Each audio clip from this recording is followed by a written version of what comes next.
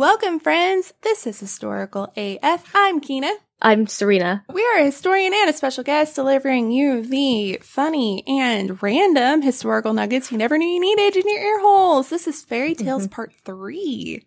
Yay! We need some kind of sparkly sound effects, like diddly diddly, like in Wayne's World when they do that.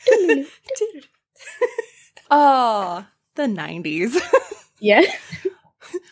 Memories. So tell everybody who you are and about your podcast. So I'm obviously of South Asian descent. So I decided to do a podcast about South Asia. My parents are originally from India, and growing up, I never knew any Indian history because that's the British education system, apparently. So yes, my podcast actually looks at different historical figures in India aside from Gandhi, because Gandhi is just plastered almost everywhere in India. He's on every note of the rupee note. He's on posters. He's used in, political discourse and literally everything. There's just a lot of kind of unknown historical figures or people that, because every state in India is different, right? They have a different culture, different language and whatever it is. So they have some historical figures very close to their heart who they're quite proud of. So then it's kind of, why are these people so important? Why don't we know more about them? Why is Gandhi sort of talked about everywhere? So my podcast attempts to broaden that bracket about Indian history. Sorry, that was a very long-winded explanation. No, that's incredible. And yeah, they don't teach us much here in the US either about India. I think grad school was the first time, and it was imperialism. So it wasn't even the good parts. It was just the British parts. And I was like, oh, come on. It was never an option. Exactly. Because even when we learned sort of Black history at school, it was Martin Luther King. Mm-hmm. Yeah, I think it was just Martin Luther King. And that was US Black history. Like, where's the Black history of Britain? Like, you have a whole generation who came here and there's no history about them.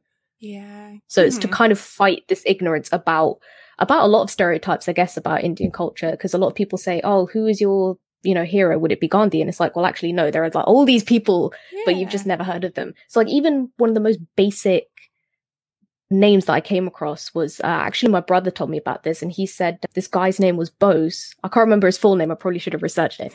But he basically, you've heard of Bose-Einstein condensate? Yeah. Yeah, filament, I think it's called. But he basically created that. But everybody knows Einstein because he carried on the theory. But who's Bose? Well, he was an Indian. I think he was a mathematician or a scientist or something. But again, like a lot of people kind of ignore that first part and then they just like, oh, Einstein, I can remember that. I guess just getting through those cracks and understanding an audience who know that they're not getting a full understanding of what certain histories there are. And I guess that's kind of the job of, historical podcasts, is to say, well, you think you know this, but actually, consider other aspects, broaden your knowledge base and stuff. No, that's incredible. Tell everybody your great news about your acceptance. Oh, yeah. So I'm currently living close to, we'll just say London because it's easier that way. I have been accepted to Cardiff University in Wales to do my PhD. That is so exciting! Thank you. Oh my gosh. And what is your specialty going to be? Do you know? Yes, because when you do have to apply for the PhD, they need to have a breakdown of basically everything that you're doing, like chapter breakdown and where you're going to research and have a timeline. Yeah, you got to have it pretty much all sorted and then you apply for it. So my focus is modern Indian history. So I don't really know like old Indian history, like pre-1857. I know a little bit of here and there, but it's like as I'm learning, but it's mainly modern Indian history combined with public history because I have an MA in public history as well. Hence why I continue to do like podcasts and, blogs and all this other stuff. And I try to engage with other historians, but yeah, so like modern Indian history, and it leads up to today because it links to all the race and history issues that we're having today with education and statues being torn down and stuff like that. So yeah, so the combination. Also, I'm so excited that you're public history too, because you're the only other person I've met that's public history. A lot of podcasts are just history, but yay, public history. Yeah. I got my piece of paper. Yeah. Oh yeah, I can see it. Oh God. What was your thesis? That was the podcast, because the final project has to be, not like a paper dissertation, but like a physical thing. So I think you could choose from podcast, documentary, blog, teaching website. Yeah, like you could do like loads of different types of practicals. And my original idea was to do documentary, but then COVID happened. Because I had like so many ideas to do filming in London and to do this, and we could do shots out here. And I had perfect, write the script and then just speak over it. But that failed miserably. So I just ended up doing a podcast because you could just do it all kind of online and stuff. And it also gave me really good editing experience. Oh, that's really cool. Yeah, my program, you could do a paper or a website. Okay. That was it. Or an exhibit. You could do an online website exhibit or a physical exhibit. I would like to get my doctorate. I think that would be really exciting, but my thesis nearly broke me because I had to write it in 2 months. So the thought of writing a dissertation makes me want to cry, just weep. So maybe someday down the line I'll go back. But you can do it. It's fine. Yeah. All right. So my segment, I have random. And if you're new here, welcome. But also random is where one of my Patreon gives me a random word and I have to fit it into the theme. So Megan, who's one of our newer Patreon fam, gave me the number 3, which is perfect. It is so much fun because 3 is a huge theme in fairy tales. It's all over the place. So a little backtracking into history. In the 6th century BCE, you may recall a dude named Pythagoras in Greece. He founded a system of numbers and numerology. And he really sets the stage for my segment because he declares that the number 3 is just where it's at. It's perfect. It's the best number. He's the first guy to be like, we got it. No need to go any further. You like 6? That's 2 3s. You like 9? That's 3 3s. Just 3s. Which until pi came along. Yeah. So if you don't know much about Pythagoreans, they believe that the first 9 numbers each held a sacred meaning. So number 3 represented harmony, and it was an ideal number. There's a lot of different interpretations, and it depends on how modern you get, because a lot of the new, like, mystical numerology stuff kind of goes different directions. So originally, 1 meant unity, 2 meant disorder, and then when you add those 2 together, you have a harmonious conclusion. Naturally. Wow. Why wouldn't you? And then there's others that say, like, 1 is the origin of all things, and 2 is matter, and then when you put the origin of all things and matter together, you have perfection. That one seems kind of like a stretch. And then there's just, like, a lot of chaos and order makes you add them together, you finally have like a gray area. So that's kind of where we're going. And it becomes like a philosophical debate. Yeah. Like, what do we get when we mix chaos and order? Can there be such an existence? Is there something that embodies so and so? It's just very weird. Like, even mathematicians could be philosophical in a kind of weird way, whether they realized it or not. That's true. Yeah, it does seem very philosophical. The Greeks were not the only ones to go this direction. Numerology is in ancient Babylon, Egypt, the Indus Valley, even South America. So it pops up all over the world.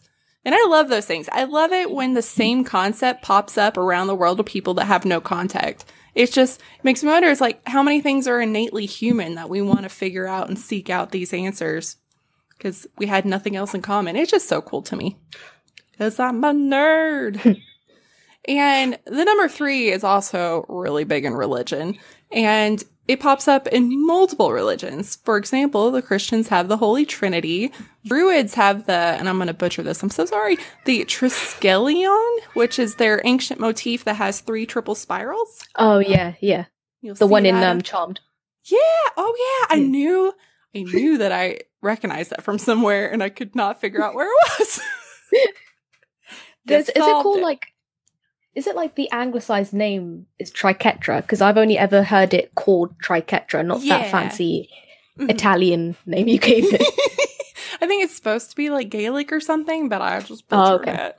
My pronunciation has a lot of heart, but not a lot of accuracy. I will pronounce this word as best as I can, but I apologize to the best of my extent. Yes, in my head it sounds so smart, and it never comes out right. The hillbilly just takes over, and then... But then you also have like the 3 jewels in Buddhism, and then the Hindu Tridevi? Oh, there we go. That sounds much better than what I'm saying. And then you have the 3 pure ones in Taoism, and then you have the triple goddesses of Wicca. So there's so many different elements that are threes. A lot of rituals, events, or tasks are completed in threes. So like Jesus came back in 3 days. You have 3 Shabbat meals of Judaism. And then, you know, if you think about, I just blanked.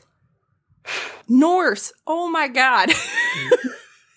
Norse mythology, you have Odin, and he endured 3 hardships when he went to the World Tree on a quest for ruins. And then you have like the paths of salvation in the Bhagavad Gita. So there's just themes all over the world. And a disclaimer, not all religions, because Native Americans think 4 is sacred, and like Islam, 5 is pretty sacred. So it's not across the board, but a lot of religions do, enough for there to be a theme. And Sikhism, like, our lucky number is 13. But, okay. Yeah. There's a 3 in it. Yeah, so it's not everybody, but enough to be, we're like, there's something here. Yeah. And at least the kind of majority of the Abrahamic religions, at least. Because I was actually curious, because I only thought about it, like, when you said, oh, we'll do a fairy tale theme. Because a lot of the challenges that protagonists or heroes have to go through, they usually come in a pattern of 3, or there are 3 siblings. Like they'll say the first brother failed, and then the second brother failed, and then the third brother managed to do it or something. And I just thought it was weird, but you never see a pattern of 3 on the bad side. It's not like there are 3 bad witches. There's not 3 bad evil kings or something like that. It always comes in 3s to compare the protagonist with the failure of 2 other people. Yeah, that's really true. I think the only association I think of the evil side is like Snow White, the witch tries 3 times to kill her. Yeah. But not like 3 bad guys. There's usually a good guy, a bad guy, and then there's usually something else. Like whether it like be some family kind of mystical or element. Friend. Yeah. So yeah. But yeah, 3 definitely pops up. 7 and 9 pops up too in a lot of different areas. But I didn't want to go too far down a different rabbit hole. I was going to stick to 3. But just so you know, it's out there. And not only is 3 symbolic, it's just really helpful for your old brain. So enter psychology, my degree I don't use. I get so excited when I get to talk about it. But also, that'd be a really long-winded story. Like, and the 5th challenge, he was told to do that. You're just like, when is this bloody book going to end? Yes, exactly. And a lot of it is just brains like the number 3. They're easy to remember. A lot of times we tend to group things in elements, colors, fonts, but we don't go more than 3 because then we start to forget. So it's very visual. And once we start increasing to 4 variables, the brain gets confused because our brains are pattern-seeking machines. We're basically just a giant computer. So they're constantly looking for relationships. So I think I had a professor one time talk about it. Our brain is a filing cabinet, and it's always trying to sort everything. So when you're trying to recall a memory, it just wants to grab it out of the file cabinet really fast. So it's sorting everything in a pattern so that it's easier and faster to pull it. 3 is a good pattern because your brain's like, I dig it. I can remember that. Let's do it. I got this. I know a relationship we're looking at here. Yes. And 3 is also the smallest number we need to create kind of like a rhythm. So brains like that too. Because if you think about like mnemonic devices, anything that gives us a pattern or some kind of rhythm, easy to remember.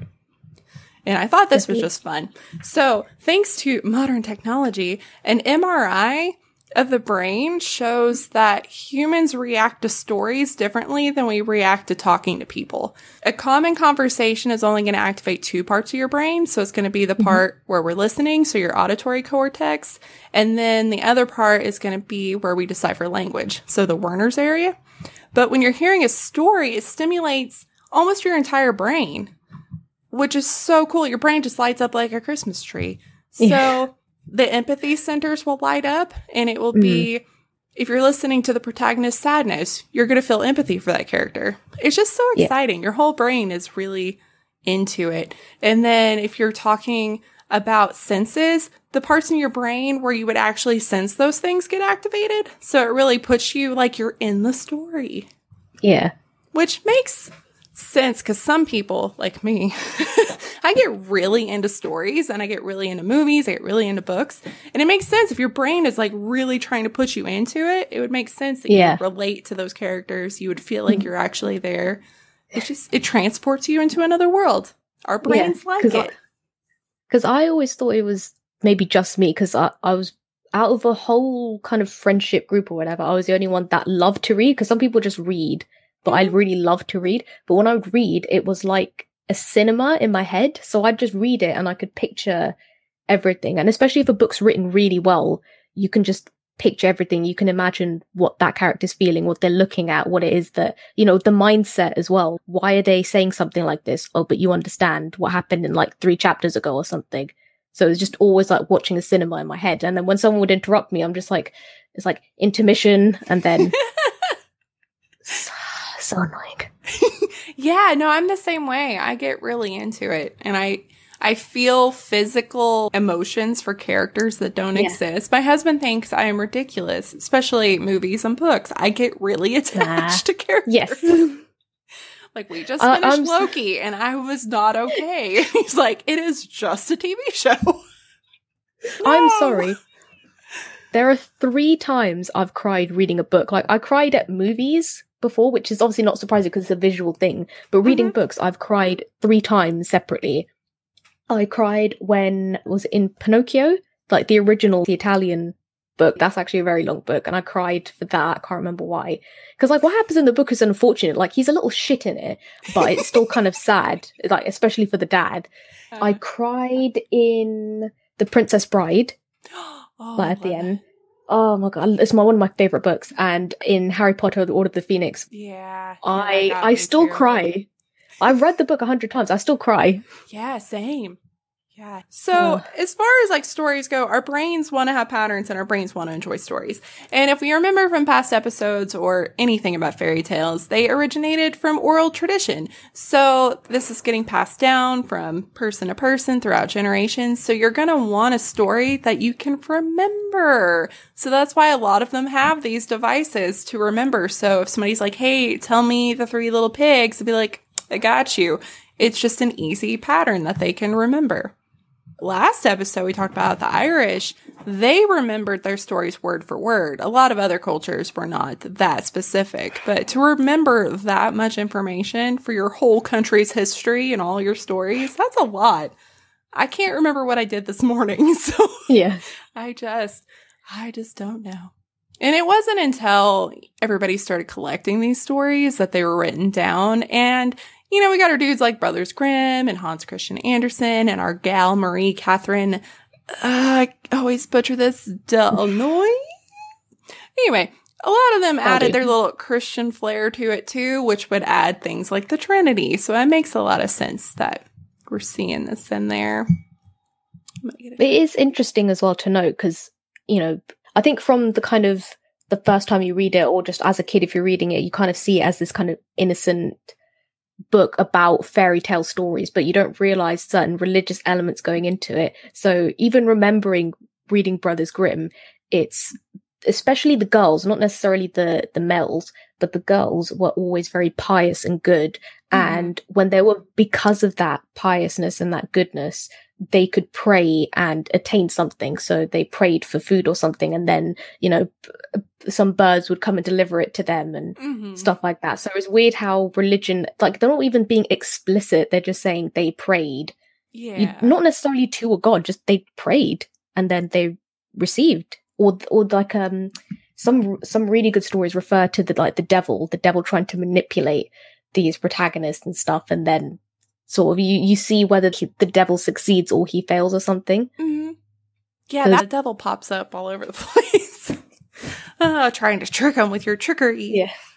So yeah, and then also kind of like we were talking about, fairy tales have this theme, but of course they're also going to bring with them values and belief of their culture of origin. So if 3 is important to that culture, it's going to find its way into those stories. Yeah. And then the last explanation is that it's all about balance. You know, kind of mentioned a little bit in the beginning that one is good, then 2 is chaos. So then 3 is balance. And it kind of shows up that there's always your good character, your evil character. And then sometimes you have the friend, or sometimes you have the guidance, like a godmother. So there's always a combination of this, but it's just some people, oh, there's a mosquito. Let me fly away. Go away. But yeah, something about balance, finding that common ground, having a gray area, which I think a lot of people seek that out as humans because we aren't exclusively good or evil. There's got to be a gray area because we are human. Yeah. So it's just a theme in humanity. Carl Jung, he's the dream guy in psychology. He did a lot of other stuff, but yeah, dream guy. He talks about the power of 3. He wrote, quote, "Every tension of opposites culminates in a release, out of which comes the third. In the third, the tension is resolved and the lost unity is restored." So even psychology, if you look at stories, everybody's like, the 3, that's the peace, the restored harmony that we're looking for. So let's get to fairy tales. There's actually a name for this storytelling device, and it's a rhetorical technique. It's called the rule of 3 or the power of 3. And according to Wikipedia, not the most reliable source, but I like this quote. It says, quote, "Things that come in 3s are inherently funnier, more satisfying, and more effective than any other number of things." Which, it's true. Like, even slapstick comedy, like accidents and jokes and stuff all come in 3s. And a lot of jokes, if you repeat things 3 times, it's funnier. It makes a lot of sense. One of my friends, he was a guest on this podcast a lot, Luciano. For his wedding, he wanted me to incorporate this penguin joke. And I was like, I'm not a stand-up comedian. I hope I don't ruin this. But it had 3 elements to it. Like this penguin doing a thing 3 times. And I was like, huh. So yeah, jokes and stories. And not to mention, like, even our whole writing style, if you have a beginning, a middle, and an end, it makes more sense to us. If you start adding all this other stuff, it becomes too confusing. Nobody likes that. So 3 show up in a lot of different ways in fairy tales. So you have animals. There's Goldilocks and the 3 bears. You got 3 Billy Goat Scruff, 3 little pigs, which next week I talk about Goldilocks and it's hilarious. Stay tuned for that. And you can have people. So you mentioned that there's usually like 3 siblings. And Beauty and the Beast, one version, there's 3 sons and 3 daughters. There's a fairy tale called 3 Little Men in the Wood. There's 3 giants and the 3 small men. So there's a lot of different variations of that. And then there's fairy tales where you have 3 objects, like things. So there's Devil with the 3 golden hairs. There's one called The 3 Heads in the Well. Again, there's no shock. It gives it all away. Or they use a pattern of 3 as tests. They have to perform tests, and it's only when they can pass all of them that they prove their worth. They're a hero, they're whatever they are. They become king or something like that. Yeah, one of the weirdest things I saw in one of the fairy tales is in The Frog Prince. He has, like, his loyal servant. He had 3 iron bands around his heart to keep it together because he was so heartbroken that his person was a frog. I was like, he can't be that good of a boss, man. Like, your heart's not going to split in 2 over that. But what do I know? I wasn't there. So it was a gastric band for the heart. Yes.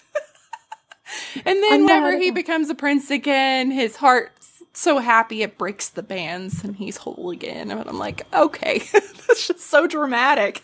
I've never heard of that version. Yeah, it's dramatic, but I love it. I just love it. And then you have like the classic wishes, which you have Aladdin, of course, with a djinn or a genie. And there's also like the djinn. The djinn. It does the same effect, so that's fine. And then there's like the fisherman and his wife, and there's a whale in that one that gives him wishes. And then I think, Dion told a story where the guy gets wishes and he blows them. That happens a lot too, where you just do a bad job at getting wishes. It shows up a lot. In Finland, there's the mermaid and the boy, and that one you have 3 days to finish your task. And the same thing with Rumpelstiltskin. He gives her 3 days to figure out his name. And the list just goes on and on and on. And it's going to pop up all over the place. Every country, all different kinds of stories.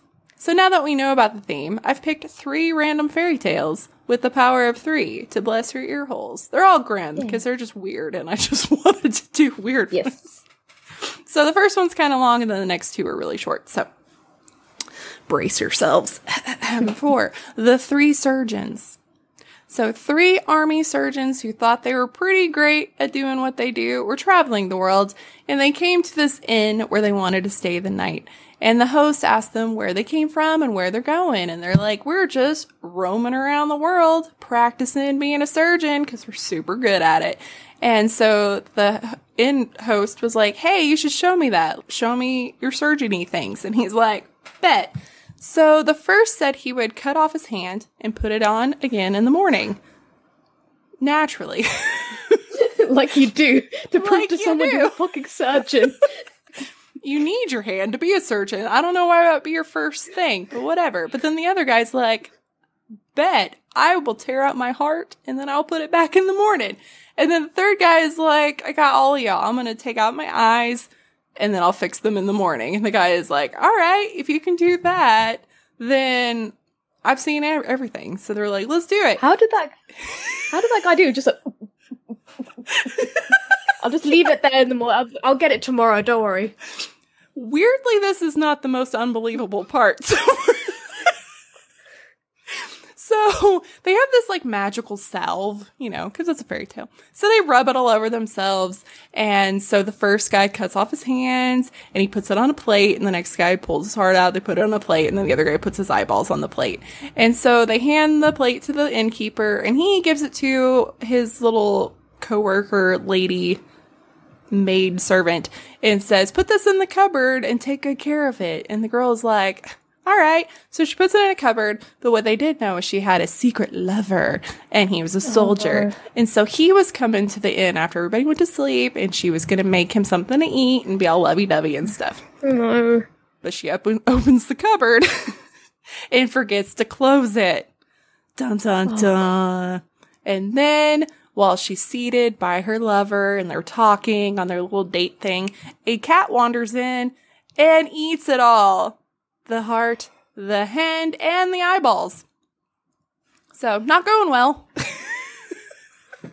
So, the dude's like, oh, I gotta go. And she's like, all right, I'm gonna go to bed. And so, she's taking things into the kitchen and she sees the cupboard is open. And I imagine it was a big, oh, fuck. So, she grabs her soldier boyfriend guy and was like, we gotta do something. And they're like, we got this. We just gotta replace it. So now staying at the inn, you've got Hook, you've got the Tin Man, and you've got Daredevil. So okay, I'm kind of following this, but go on. Yes. So he's like, all right, I saw that they just hanged this guy for being a thief. I'm gonna go grab his hands. And he's like, you go find the cat. This is my least favorite part of this thing. So he cuts the hand off the thief, and then she catches the cat and takes his eyeballs. Oh, God. So then they have one more part, and they're like, where are we going to get a heart? Where's the heart going to come from? And he's like, hey, didn't you kill a pig and it's in the cellar? Because this is like old-timey days, and that's a thing that happens. And they're like, yeah. So she runs downstairs and grabs a pig heart. And they're like, problem solved. They're never going to know what happened. Let's go to bed. So the next morning, the surgeons wake up, the innkeeper and all of them are like, oh, hey, here's the cupboard with the plate of all your organs, still intact. Everything's great. Now it's time to reattach everything. So then they get their little salve and they smear it all over themselves. And guy number 1 puts his hand on. Guy number 2 puts his heart back in. Guy number 3 puts his eyeballs back in. And the innkeeper's like, man, I've seen everything. That was awesome. You guys are good surgeons. And they're like, yeah, we are. We're on our way. And they leave. This is not the end, though. Promise. So they were on their way. And the guy with the pig's heart didn't want to stay with the other guys. He kept running off into the woods and would smell things. So he starts like, scurrying around in the dirt with his nose like pigs do. And the others were like, what's up with that guy? That's weird. And then the second guy was rubbing his eyes like, I can't see very well. This is weird. And then they were like, well, we should stop at an inn because this is not going very well. And as they're at the inn, this guy's counting money, and the guy with the thief hand was like, whoop, steals the money. And they're like, you're not a thief. What are you doing? What is happening? And they're like, wait a minute, light bulb. Something's not right here. Especially because the eyeball guy, it was nighttime now, and he could see really well. And he's like, well, this is not, this is not great. I love fairy tales. So great. What was the moral of the story? Don't cut your shit off, have someone keep it in a thing, and then try to reattach it to yourself. Yeah. And then so they're like, okay, well, let's go to sleep. And the guy with the cat eyes, he opens his eyes, he can see really good, and he starts chasing some mice.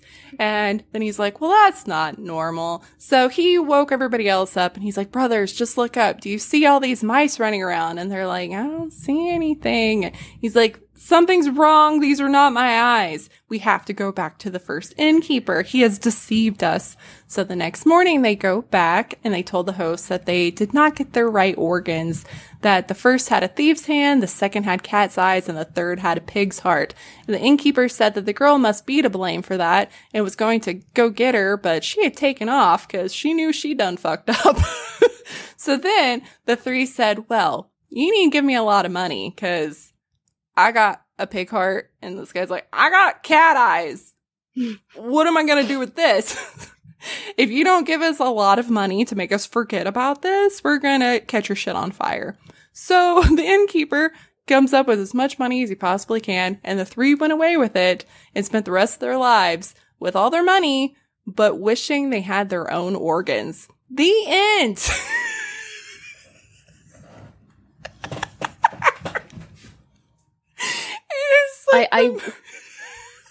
I reiterate, what was the fucking moral of this story? How about just the general, don't own a cat? Yeah, they're really, I was trying to find like analyses about the moral, and I think a lot of people were trying to go the direction of, surgeons were super new at this time and people were unsure, but there wasn't a lot of consensus. The funniest one I saw was, quote, one moral of the story is not let your cat steal body parts you're in charge of safekeeping while you're making out with your boyfriend, end quote. And that made me laugh. God. I think it could be, if you take a step back, it might not even be, like, whose fault is it really? Because you could say, oh, it's the girlfriend because she was clumsy, or the cat because it's a cat and it just eats stuff. But, the surgeons accepted the challenge from the innkeeper, so it could actually be about ego. Just, oh, well, why don't you just prove it? It's very much of a Marty McFly situation. It's like, what are you, chicken? Yeah, they're very boastful, so it's probably something like that. Like, don't be too cocky. It's your own fault. Otherwise, you'll wake up with a thief's hand, a pig heart, and cat eyes.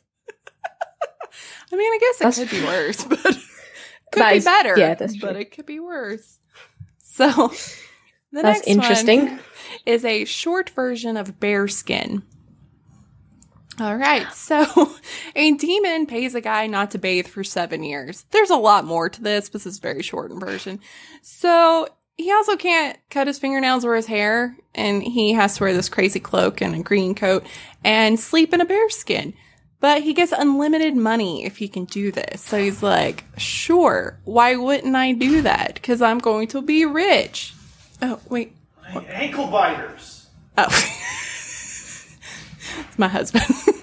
He's getting attacked by mosquitoes, so came to get the bug spray. Where is I am? Okay, but if he accidentally bathes, the devil gets his soul.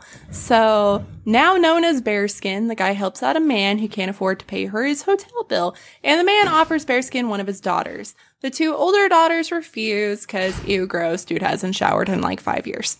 And then the younger daughter is like, all right, why not?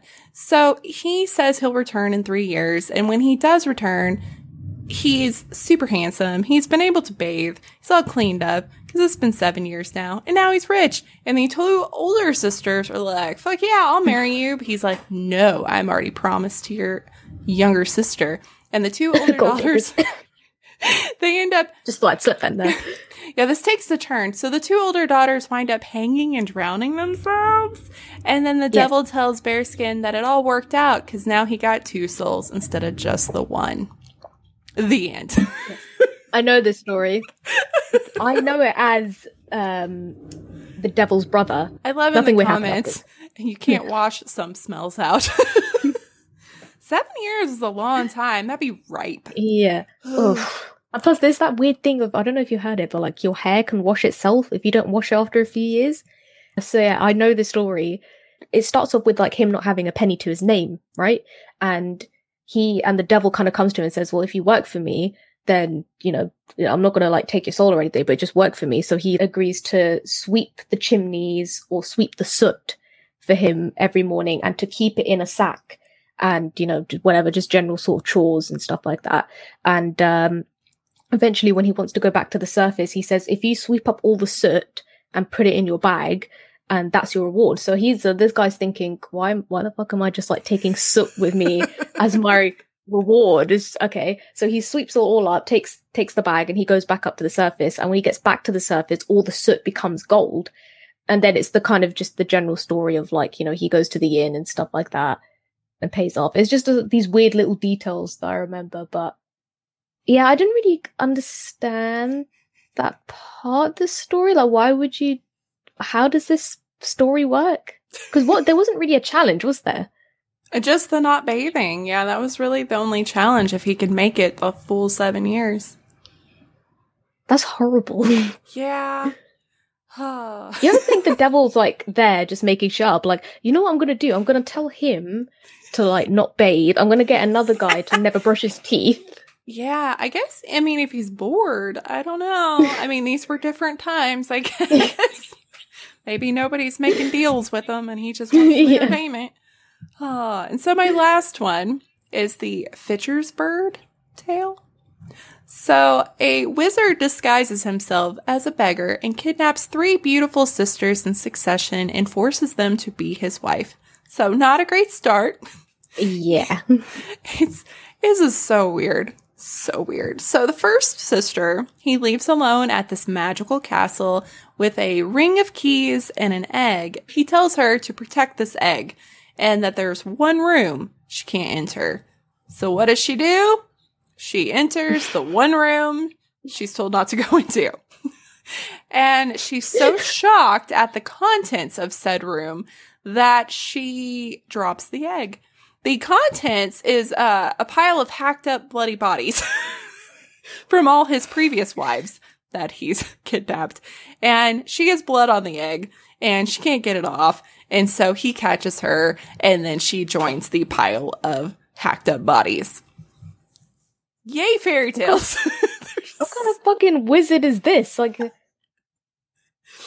and then there's not much on the second sister other than she meets the same fate. She goes in the room she's not supposed to. She freaks out, drops the egg. He catches her. She too is chopped up and thrown on this pile of discarded wives.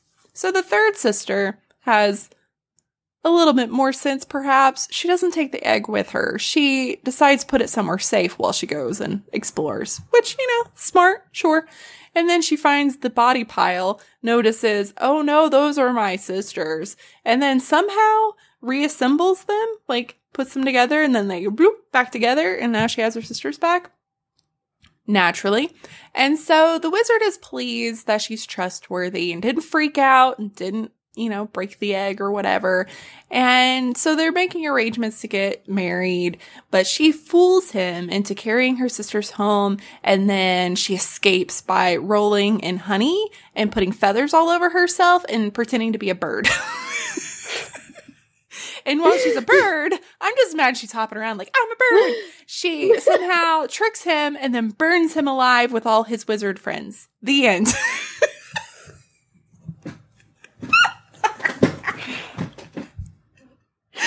Honey and feathers. That's all it takes. You were a bird. Yeah. You know what? When you were saying that, I immediately thought of Home Alone. He's just like, why the hell did you take your shoes off? Why the hell are you dressed like a chicken? Yes. That. But, this is probably like my favorite story out of the ones you've told. It's it's just such bullshit for so many reasons. Like, she puts her sisters back together. Was there fucking super, like, human glue that we don't know about?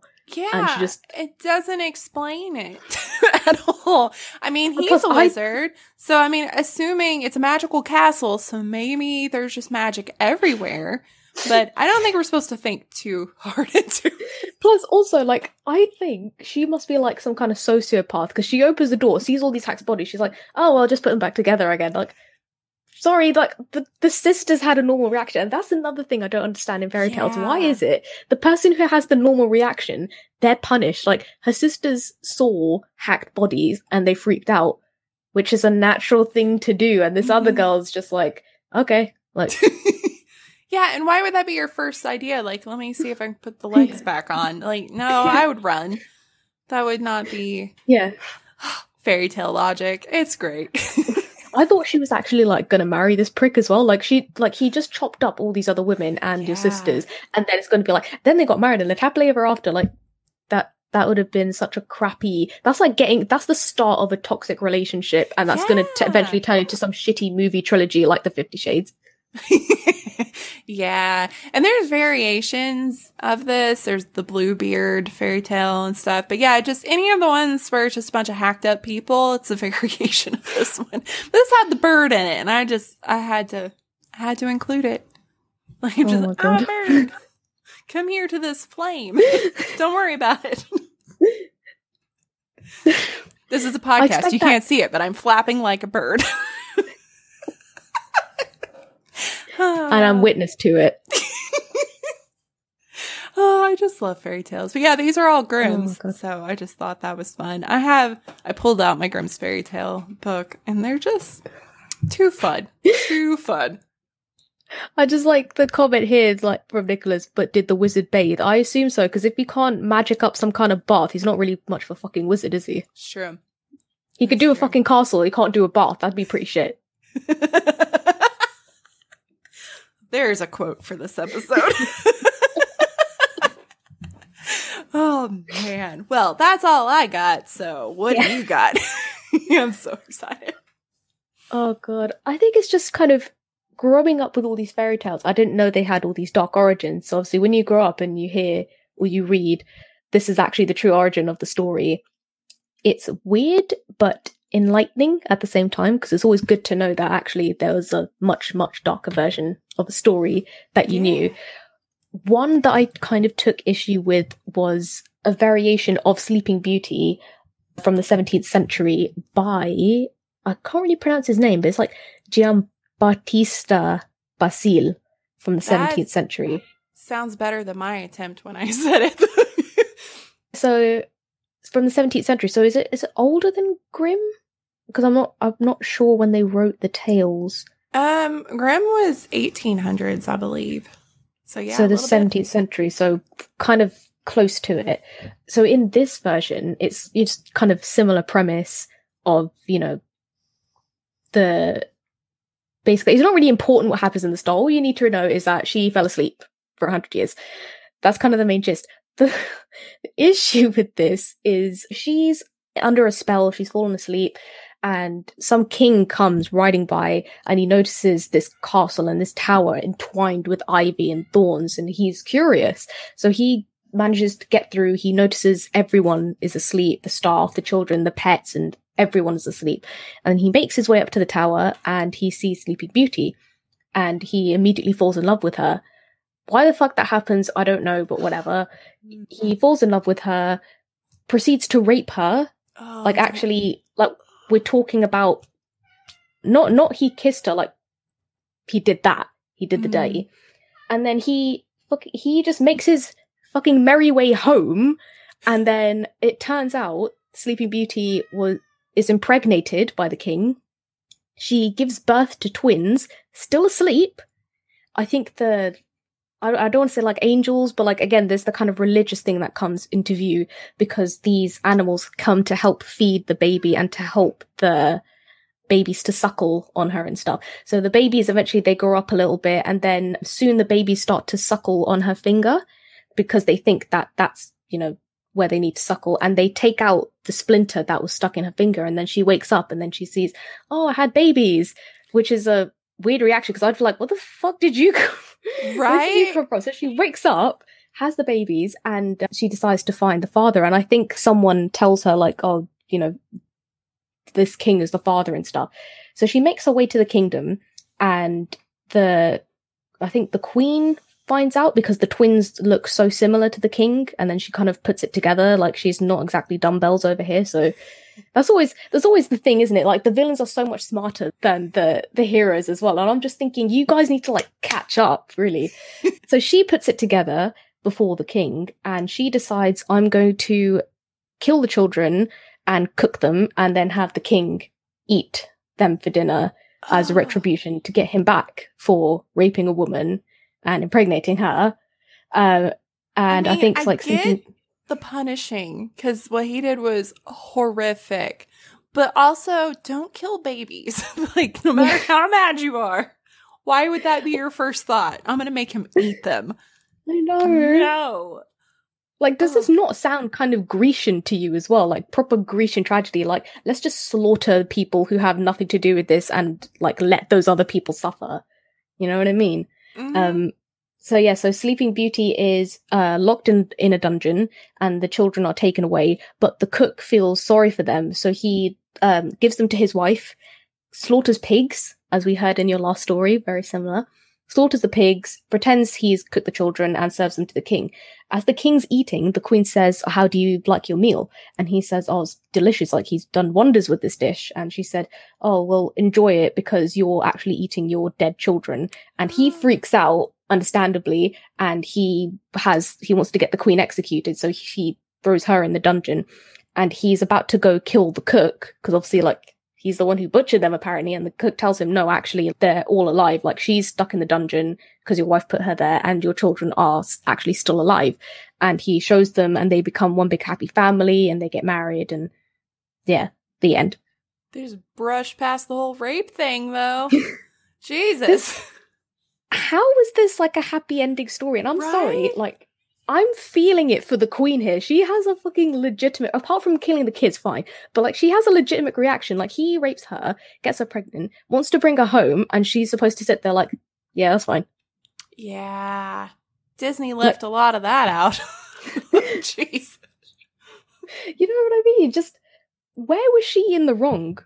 Yeah. Apart from killing the kids, like, can we just, like, aside from that, but where was she, like, how was her reaction not a legitimate thing? I agree. I don't think you should cook people's children, but being angry is the appropriate reaction at that point. Your husband is a piece of shit. Exactly. Like, if the king died at some point in this book, that's like, okay, that's a happy ending. Yeah. That would have made sense. Yeah. But, God, yeah, I don't like that. Don't like it. Yeah, I've heard, ugh. Yeah. Ugh. So gross. It's just so disturbing. That, you know, we grow up with Disney and the children-fied versions where she's just pretty and asleep and kiss, but like, it was not a kiss. Yep. Very so problematic. Yeah. Yeah. Good Lord. In the comments, we got Nick saying even Disney's kind of whack. Rando finds his woman sleeping and decides to smooch her. Yeah, I mean, true. There's no consent there. That's wild. I think there was like controversy that one of the Disney rides was trying to take that out because the whole consent thing, just the kiss scene. But there's like a version of Snow White where he just sees her dead body in a coffin and decides she's hot. I'm going to take her home.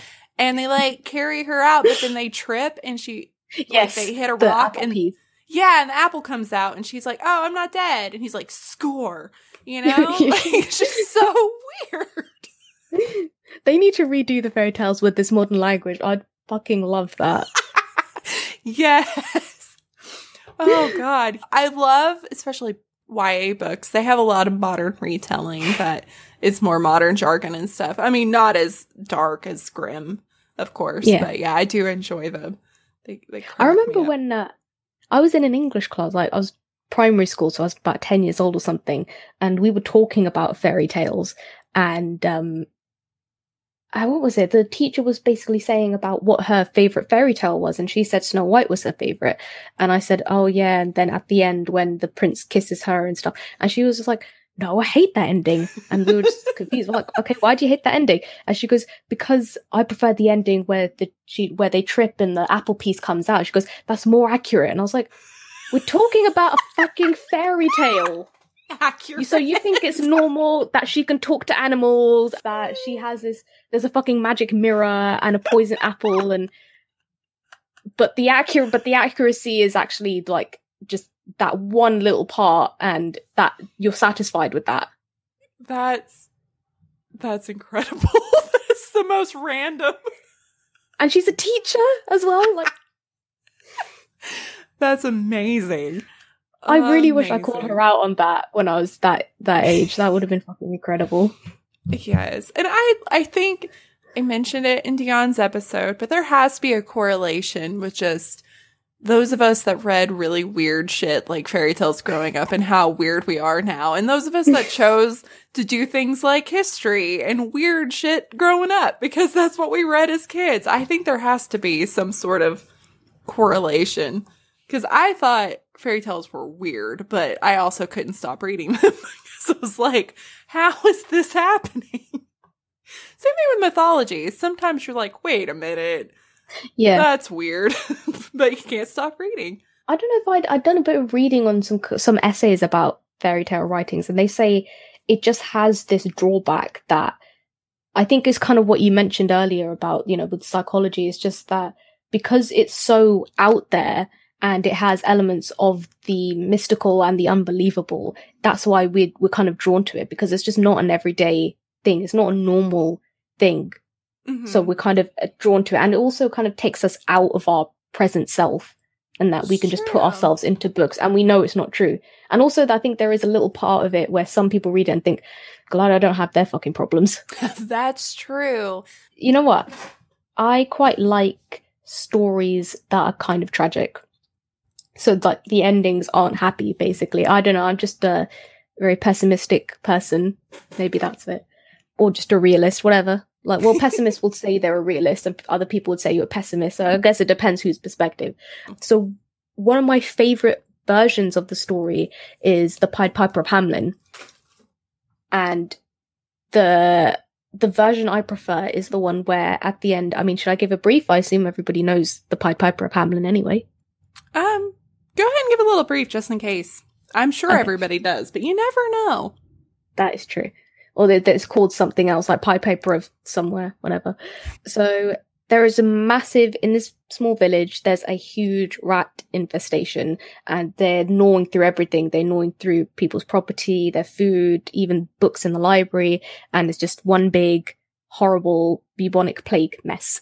So the mayor's freaking out, and he's thinking, how am I supposed to get all the rats out? My election is coming up as well, so I need to sort out the rat problem, then I'll be settled. And someone recommends to him a Pied Piper, and he says, this man can get rid of your rats. He has a magic flute, and he'll be able to sort out the rats in no time. So the mayor thinks about it, and he says, okay. He hires the Pied Piper, and at first he's a bit of a skeptic. He's thinking this guy can't possibly get rid of all these rats, and there's no such thing as a magic flute. And the Pied Piper orders him, pay me 20 gold coins and I'll be able to get rid of them. So the mayor agrees, and the Pied Piper begins to play. And suddenly all of these rats are hypnotized as soon as they hear this infectious tune. And the Pied Piper begins to lead them out of the town. And suddenly all of the rats from the village, all the rats that were hiding underneath the tunnels, they can't get enough of this music. They're hypnotized by it. And they're all led out of town with the Pied Piper leading them. And everyone comes out of their huts and they're thinking, what's happening? All the rats are just going away now. And the Pied Piper leads them all through into the swamp, and they begin to drown themselves. And he makes his way back, and he's hailed as a hero. People cheer, and the Pied Piper goes, right, just my payment, and then I'll be sorted. And the mayor suddenly refuses, and he says, you didn't actually do much. You just played your flute and then the rats were kind of gone. You know, I could have hired anybody to do this job. It would have been easy. And the Pied Piper's furious. He's humiliated. He obviously, you know, may has mocked his skill and his magic. So the Pied Piper begins to play another tune, a softer, gentler tune. And suddenly it's not the rats that were being hypnotized. It was the children. And the Pied Piper begins to walk to the opposite side and up towards a mountain. And as he's playing, all the children from the village are hypnotized and they're following the Pied Piper. And as no matter how much the parents begin to scream and yell and try to pull them back, and all these children just in a row just keep following the Pied Piper. And people are yelling at the mayor, you have to do something, you have to do something. And the mayor's, you know, whether he knows or he doesn't know, I don't know. Maybe it just depends on the version of your story. But the Pied Piper just keeps walking up the mountain and he never comes back with the children. Oh my God. The end. That's my favorite The end. The moral of the story, pay your debts. Yes. That's exactly it. Pay for people's services. I don't know why. I think it's just because in the kids' version I remember reading, like, you know, you had those, like, everyone must have had it. Like, you know, those big giant fairy tale books, the really thick ones, the ones that you as a kid, they were bigger than your own body. So you'd have to lie it down on the bed instead of putting it in your lap because it was just massive. And then just, you know, all these kind of animated illustrations of these stories. And the kids' version is the mayor pays him and then he brings the children back. But, you know, sometimes it's not really that easy. And I think there is a whole thing when you look back at stories and mythology and things like that, it is about pride and ego sometimes. So even if you decide to do the good deed, it doesn't change the fact that you've humiliated them and that you've kind of mocked them as well. I mean, look at, like, for example, King Midas. Like, he had to learn humility and then, you know, make sure he couldn't have the ability to touch gold. But then he mocks, I think it was Apollo or something. He mocks one of the gods and then they give him the ears of an ass. Yeah. So it doesn't matter, like, you know? Yeah. All those moral tales. Oh, that's fun. I love that because here, I don't know if it's a chain in other places. We didn't have it in Arkansas, but we have a Pied Piper pizza everywhere in Texas. So every time I go by it, I'm just like, oh, he birthed out a lot of children. Go have your birthday party there, children. And never come out. I wonder if, like, the marketing, if people ever try to, like, bring that up. Yeah. Like, no, we're not going to talk about that side. Or is it going to be like Ratatouille? They have all the rats working there. That's what they're actually doing. Probably. I've never been. I've driven by a few, but I don't know what they look like. I liked, was it Dion's comment of where the Pied Piper drowns the children? I've heard that version too. I think I've heard one where he just takes the children and he never comes back, or he does drown the children. Yeah, one of those two versions. I think I grew up with the first one that I mentioned, but I have heard that other version. But yeah, just this whole tragedy idea, I think it's not even just, oh, I like it because it's realistic. It's just sometimes there are tragic endings to stories, and I think you should tell those tragic endings as well, because it's not like everything's going to be happily ever after all the time. I agree. It's just good to know that there's a consequence. Mm-hmm. Yeah, life's not always a happy ending. Life's not always easy. So yeah, I think I agree. I like stories that are more realistic and things are hard. But I also have a lot of trauma, so that's probably why. Yeah, I'm kind of sick, so maybe don't listen to me. I was actually asking my siblings, I was like, what was your favorite, like, Disney movie growing up that's based on an original kind of fairy tale, myth or legend? And my sister was saying The Little Mermaid, because even The Little Mermaid, I had no idea, actually had an origin story. And that's a sad story. Like, if they made the Disney movie based on that, oh my God, the shit they would be in. Oh my God. I vaguely remember a couple of years ago there being talk about them making a Hans Christian Andersen version, like a live action, but I don't know if that ever got greenlit because it's dark. Womp womp. Yeah. History is so depressing. That's what makes it so good as well. It's true. It's true. I saw a shirt that's like history's uncomfortable. If you don't think it is, then you're doing it wrong. Yes. I was like, Yes. Yes. So what is your favorite fairy tale revision movie? Oh, gosh. Okay. I should have known you were going to ask this because you just said you were. I'm a full-on Disney, Marvel, DC, Star Wars nerd. And Lord of the Rings. Same. We're going to be best friends. Yes. I'm just like, ah. Yes, I am such a nerd. I recently, this last week, I went to a string quartet where they played Game of Thrones and Indiana Jones and Star Wars, and I was just losing my damn nerd mind. So good. I think they played the Pirates of the Caribbean, and I just kept humming throughout the whole thing. I was hoping people weren't getting annoyed hearing me, but with Pirates of the Caribbean, you have to hum it. Yes. It doesn't matter where you are, you will hum it. I know. I was like dancing in my seat, you know, to the music, because that's what I listen to. Yeah, I listen to movie scores while I'm working. It's the only thing I can have playing where I can concentrate. Okay, let's see here. I think... Okay, so my favorite Disney movie is Princess and the Frog for the reason that she has a job. Has nothing to do with the fairy tale. I just love that she's hardworking and has like 3 jobs. And I was like, that's realistic because she's so tired because she has multiple jobs. And of course that came out when I was older. So, but growing up, I think I watched probably Cinderella the most. Yes. As like a tiny human. That one was probably my child favorite of the fairy tales. Okay, we got in the comments Snow White. What's your favorite?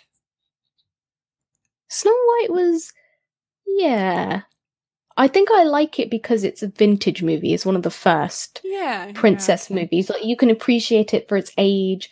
Also, like, how different the artistry was, like the drawings. Because in some ways, I actually miss the pencil drawing. So Sleeping Beauty for me is one of the most visually appealing movies of its day. And you know what? The music was just fucking amazing. I mean, I love that different parts of the orchestra are used to express different elements, you know, whether it's emotion or just the basic, like they match it with the furniture moving, for example. Just those little things I really enjoyed. So I could rewatch Sleeping Beauty over and over just because it's so visually appealing.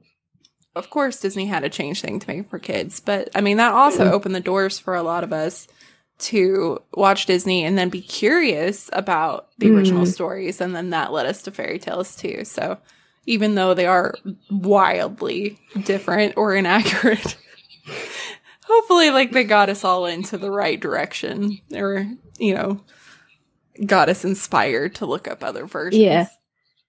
Or even the different depictions that they have of common mythical creatures. Like, how many versions of elves are there? You know, there's good elf, there's bad elf, there are dark elves and light elves and wood elves and whatever.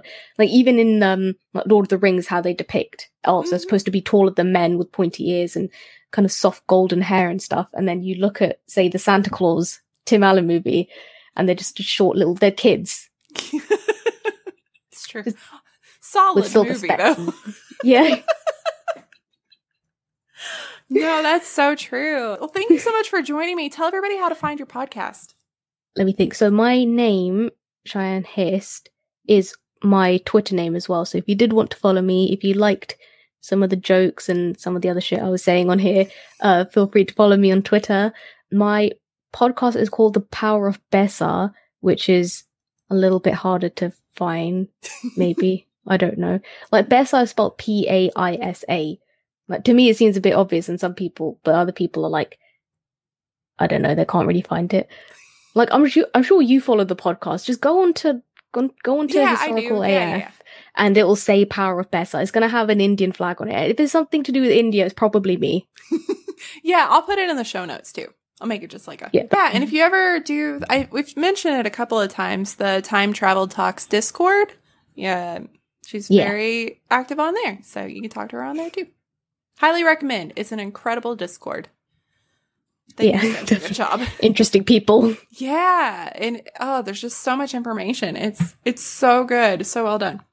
The only community where I can properly geek out and say, I love this movie. Anybody else? It is. It's a fun community. Highly recommend. Yeah. But thank you for joining me, and I'll let you go to bed, and you can have me on your podcast anytime. Like, I will literally geek out anytime. I want to thank my guest Serena for joining me again. You can find her on Twitter and the Discord channel at Cheyenne Hist, H-I-S-T. Highly recommend you follow her and check out her podcast. And again, I will have that linked in the show notes below. If you'd like to watch this episode in its unedited 3-hour glory, you can do so on Patreon. That's patreon.com/historicalafpod. And you can watch all future episodes live and comment along. If you have a story that you'd like us to read on the Extra AF, please send that in to historicalafpod@gmail.com. Please follow me on social media. That's at historicalaf on Facebook, Twitter, and the Instagram. You can also find me on the TikTok at Keena Leanne. If you'd like to buy merch, that is shop.spreadshirt.com/historicalafpod. And I just want to thank everybody for being so nice. I know this is a week late. I took the week off because I had a spectacularly shitty week. And I just think you guys are amazing. So thank you for that. I'll see you next time with a bonus fairy tale episode with my friend Taya over at For the Love History. Okay, bye.